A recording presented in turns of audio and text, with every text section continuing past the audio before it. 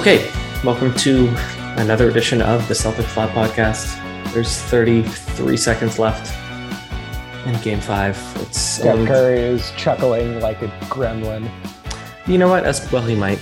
This is the Celtics Lab podcast brought to you by BetOnline.ag. I'm Cameron Tipspy, joined by Alex Goldberg. We're going to react in real time to what was a bad game for the Boston Celtics. We don't have a final score yet, but that Klay Thompson corner three with about 2 minutes ago, that was when Alex texted me, all right, let's get this over with. Alex, yes. I'm going to give you a quick play-by-play just of the game that was, and then we can kind of decide what our pain points were. So the Celtics played like absolute crap. They scored 16 points in the first quarter. They kind of got things going in the second quarter, but they really didn't catch up much. They outscored the Warriors 35-24. We thought they really turned the corner in the third quarter, but the Warriors hung around. They hit a few big shots, Jordan Poole especially, and just now the Warriors finished off a 29-20 fourth quarter. So you can start at the beginning of the game, the end of the game. Some of the themes are the same. Looking at what is now a Game 5 loss for the Boston Celtics, what's the first thing that comes to mind?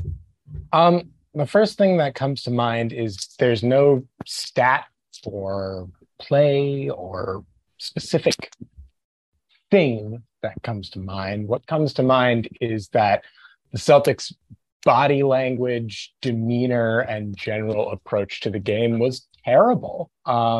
They had a lot of slumped shoulders. Marcus Smart was getting in yapping, screaming matches with people, and not in the way that is like feisty. Marcus Smart is showing toughness in the way like Marcus Smart is going overboard. Jason Tatum was hot at times, but never seemed comfortable making decisions. There were a lot of situations where he passed up shots, ostensibly, I think, to try and get his teammates going, but they weren't assist passes. They were, I don't want this matchup, you take it passes. Yeah. Jaylen Brown looked out of control the whole game.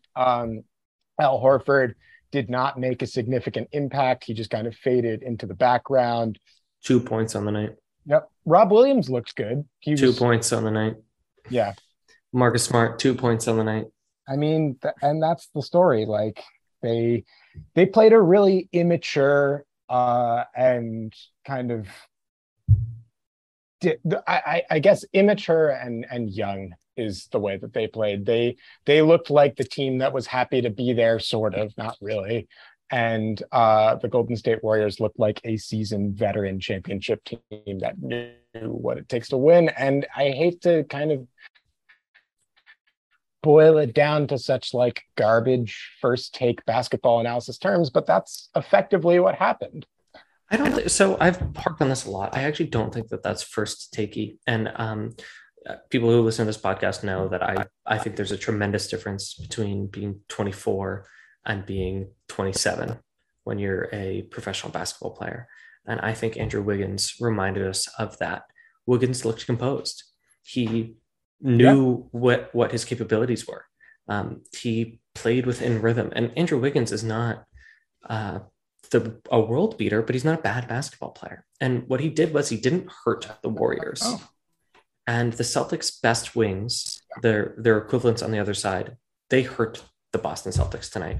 Jaylen Brown, can I interest you in 6 turnovers between Jaylen Brown and Jason Tatum combined? That's just not good enough. Not only, I want to talk about Jaylen Brown in particular, but not only were Brown and Tatum unable or unwilling to initiate a rhythmic offense, but they were actively giving the Warriors easy opportunities. So I don't think it's first takey to say the Celtics were too young. I think that they assumed it would be easy. They weren't ready to do the work in this game, which has not always been the case. We've seen games where they are ready to rock and they do the right thing. And then we've seen games like this that are weirdly familiar where they are, quite frankly, look a little like prima donnas. And I feel icky saying that if it wasn't a consistent story for 4 quarters. Yeah.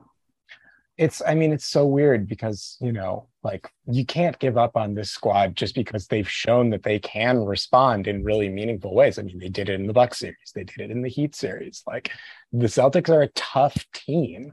So to see them kind of go out so sad like this in game 5 is really a shock to the system because it just doesn't jive at all with the identity of like really impressive mental toughness and resolve and resilience that they've showed kind of throughout this podcast. I mean, the last time we did like a kind of emergency reaction podcast, the theme that I harped on, and that was after game 3, I think. I mean, the theme that I harped on was the Celtics team is tough. They're resilient. They bounce back. And in this game, they were coming off of a disappointing loss. Steph Curry had 44 points or whatever. I don't remember the exact number. He was incandescent. And you would think, based on everything that you've seen from this team, that this is a game where they come out composed, they execute the game plan, they force the Warriors into difficult basketball, and they end up, showing that resolve. And it just wasn't there at all tonight. And the result is now that Boston has their season on the line. And can they win these next 2 games and the NBA title? Absolutely. They are 100% capable of doing that if they play to the level that we know that they're capable of playing. Will they do that? I mean, if you base everything off tonight's performance, it sure seems like a stretch to say that mentally they are ready for that. Yeah, this is so frustrating. I said last time we talked that it was incumbent on Marcus Smart, Al Horford, or Udoka to calm the team down. And Marcus Smart was the one who needed to be calmed down. Yeah. At times he looked like he wanted to slow things down and run the offense. But he didn't demand that. And then there were other times where he took ill-advised shots, or the okay shots that he took were just way off. The reffing really got in Marcus's head in a very visible way. And yeah. I can unload on Tony Brothers any day of the week, believe me. But that's not why the Celtics lost. Are just not at all why the Celtics lost this game. They lost this game because they turned the ball over 16 times and missed 10 free throws. Like, that's your ball game. Oh, wait a second. 16 times. Something like that. Yeah, I think. Hold on. Maybe more. They turned the ball over 18 times. Oh, yeah. Great. I mean, 16 or more is the okay. Number. Let me revisit the point that I was going to make before, because I want to talk about Jaylen Brown. I was looking at the wrong stat sheet. Jaylen Brown had 5 turnovers, and Jason Tatum had 4. So that's 9 out of the Jays alone. I'm sorry. I bit my tongue. Last podcast, you said, Jaylen Brown, buddy, you can take it to whoever you want. And I hope he doesn't listen to this podcast and you didn't get in his head, because he looked like someone who thought he could take on the world. And he just did not have it. And what's really unfortunate is not only did he not have it, he didn't do anything about it. It was the same attempt. It was the same, let me dribble and drive. And the number of times where he just coughed up the ball. Yeah, I mean, there were 3 consecutive possessions in the fourth quarter where he just drove into traffic and either turned the ball over or threw up a shot that the Warriors immediately rebounded and got a leak out on. Like, I mean, he bashed his head into the wall over and over again, and it didn't work. And again, it's really weird because we've seen that side of Jaylen Brown plenty this season, but we've also seen the side of Jaylen Brown that knows how to power through those situations, that moves the ball, that cuts off ball to try and get himself involved in the offense, that prioritizes defense and getting leakouts and kind of plays his way out of these things. So again, he is a Jekyll and Hyde player for a kind of Jekyll and Hyde team. And it's a shame because 2 things happen where you think, all right, in a vacuum, if you look at these things, the Celtics should win. The first is that Steph Curry did not play very well. Steph Curry looked off all game. Missed opportunity. And the Celtics defended him really well. I mean, they were doing a great job taking away his airspace, preventing him from getting into rhythm. Like, that's a missed opportunity. You can't waste the game that Steph has an off shooting night. And then the other thing is that there were times, it wasn't the whole game, obviously, but there were times when Jason Tatum looked like the best player on the floor. During the stretch in that third quarter, Jason Tatum had a solid run where he legitimately looked like the best guy on the floor. And then after that run, kind of heading into the end of the third and then going into the fourth, all right, here comes the double teams. He's no longer moving the ball in the same way that he was. He is now forcing shots instead of taking shots in the flow of the offense. Like, it's so weird because when you look at Jason Tatum's statistical performance, it's not like he had a particularly egregious game. It's just that the flow was so erratic throughout that he never looked really comfortable outside of that one stretch in the third quarter. And I mean, the end result is here we are. The Celtics now have a true set of do or die games, and they are going to have to be borderline perfect to win both of them. And again, it's not that they can't, but they have to show that they are capable of executing at a really high level. And they've done it before, so you can't put it past them. But this effort doesn't inspire a lot of confidence. So that's the thing, is winning 2 basketball games in a row is not a crazy deal. Sorry, I'm recording in the living room and the cats are also agitated by this loss. Boston has more talent. Boston has more looks that they can throw out there. It truly appears to be a mental game. And what that adjustment is, I'm not sure, because there is no adjustment. Exactly. Because if that adjustment existed or was easy enough to manifest, it would have happened already. Because the difference we saw between the first quarter, the second quarter, the third, and the fourth quarter is an emotional one. And I don't know what the answer is. I mean, at this point in the postseason, how many times have we bemoaned this problem? I want to pause and I want to offer that the Warriors played really, really well. Andrew Wiggins, who we talked about, isn't just slightly more mature on the basketball court. Maybe not with vaccines, but on the basketball court, maybe slightly more mature. But he played great defense. Jason Tatum had no idea what to do with him. I don't know if that's mental. I don't know if that's physical, but Wiggins was the guy. Wiggins is good. He is a really I am probably higher on Andrew Wiggins than most people are. I thought that when they traded D'Angelo Russell for Andrew Wiggins, that was a steal. And at the time, the results didn't quite pan out that way, but you see it now. I mean, he is the perfect fit for this system. Long, rangy, athletic wing defender who can create his own shot with his athleticism when he needs to. I mean, it's not like gorgeous, but he can get to his spots and just use physical strength and elevation to get his shot up over most opponents. Andrew Wiggins is a really good player. And frankly, the Celtics, I think, need to recognize that Andrew Wiggins is a good player and plan accordingly. They don't treat him like that. Because they don't, they don't treat him like he's the guy that he is. Okay, let me pause. Let's talk about our sponsor, betonline.ag, and then I want to talk more about the Warriors, but then also this missed opportunity that was Game 5. So BetOnline continues to be the number one source for all your betting needs and sports info. You can find all the latest odds, news, sports developments, including what's left of the NBA Finals, the NHL Finals, MLB baseball scores, latest fighting news, and even you can get in on early NFL futures. BetOnline is your continued source for all your sports wagering info, from live betting to sports, esports, and more. You can head to the website or use your mobile device to sign up today. You'll receive a 50% welcome bonus on your first deposit. So you use our promo code CLNS50. Head online to betonline.ag. That's where the game starts. Okay, back to the Warriors. They played pretty good. Defense, phenomenal. Really great defense out of them. Classic Klay game, 5 from 11 from 3. Sneaky, reasonable defense, in your face, really good. Draymond, not the Draymond of old, but Draymond's best game of the series, perhaps. But, and then one last Warriors thing, only 6 turnovers. That's how championships are won. That's what a veteran championship team looks like. However, check this out. Draymond Green, 0 of 2 from 3. Otto Porter, 0 of 2 from 3. Andrew Wiggins, 0 of 6 from 3. Steph Curry, 0 of 9 from 3. The Warriors shot 9 of 40 from 3. Flip side of the coin, the Celtics didn't shoot very well from 3. But in a 10-point game, the Celtics shot 21 of 31 from free throw. The Warriors played a good game, but they did not play a phenomenal game.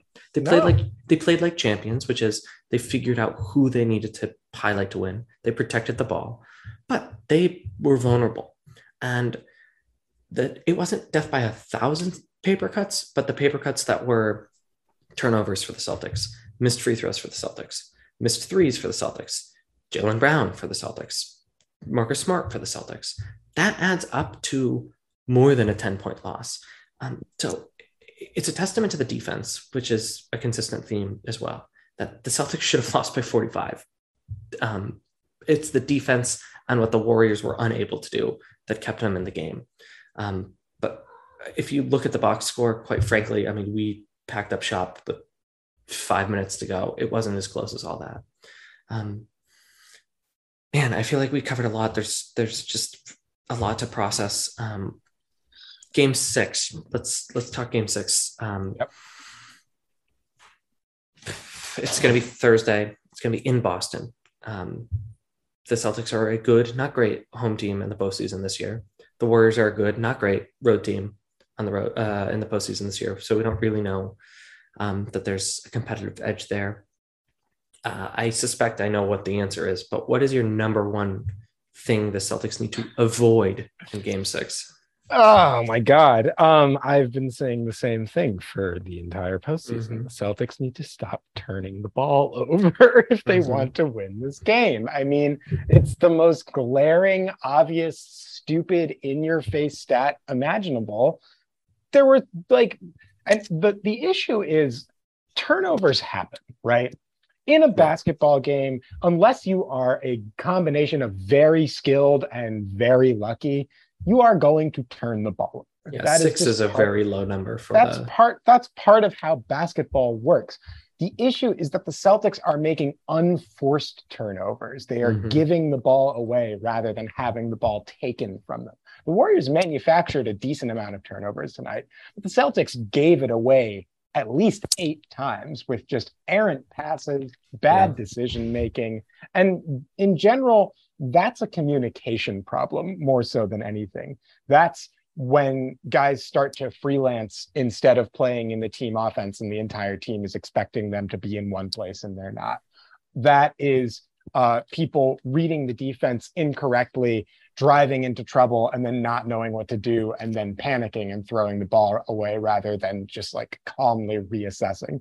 And those things are what kills you. It's not that like Draymond Green is going to strip the ball away sometimes. That's going to happen. Gary Payton is going to get in your shit and force a turnover. That will happen. But what you can't have is the turnovers where Jaylen drives into 3 guys and then coughs the ball up off of his leg, or Marcus tries to drive baseline and just swings a pass into the backcourt, or Jason Tatum drives into contact, throws up an air ball looking for the foul instead of trying to actually score. Like, those are the turnovers that kill you. It's not the turnovers where the Warriors play good defense. Again, they're a good defensive team. They're going to get some of those. It's the turnovers that are unforced. And that's going to be the thing. If they win the title, or if they survive Game 6, it will be because they take care of the ball, they make good decisions, they trust each other that they know where to be, and they minimize those mistakes. If they lose, it will be because they don't do those things. And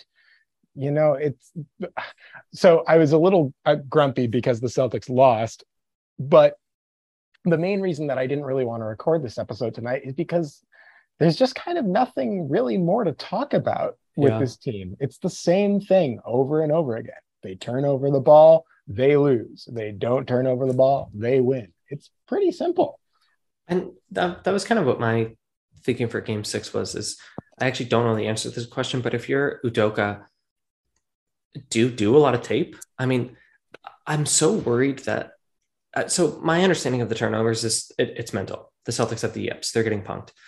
And so to that end, between now and Thursday, do you watch a lot of tape and risk really saddling the young Celtics with this, like, weighing heavy on their mind, and risk them spiraling before the game even starts?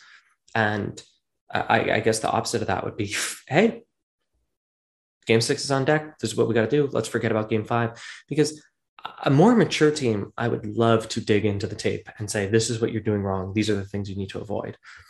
I almost worry that Tatum and Brown would lose sleep over that, and not in a good way. So I don't know what the answer is. I don't know if there is a correct answer, but to your point, this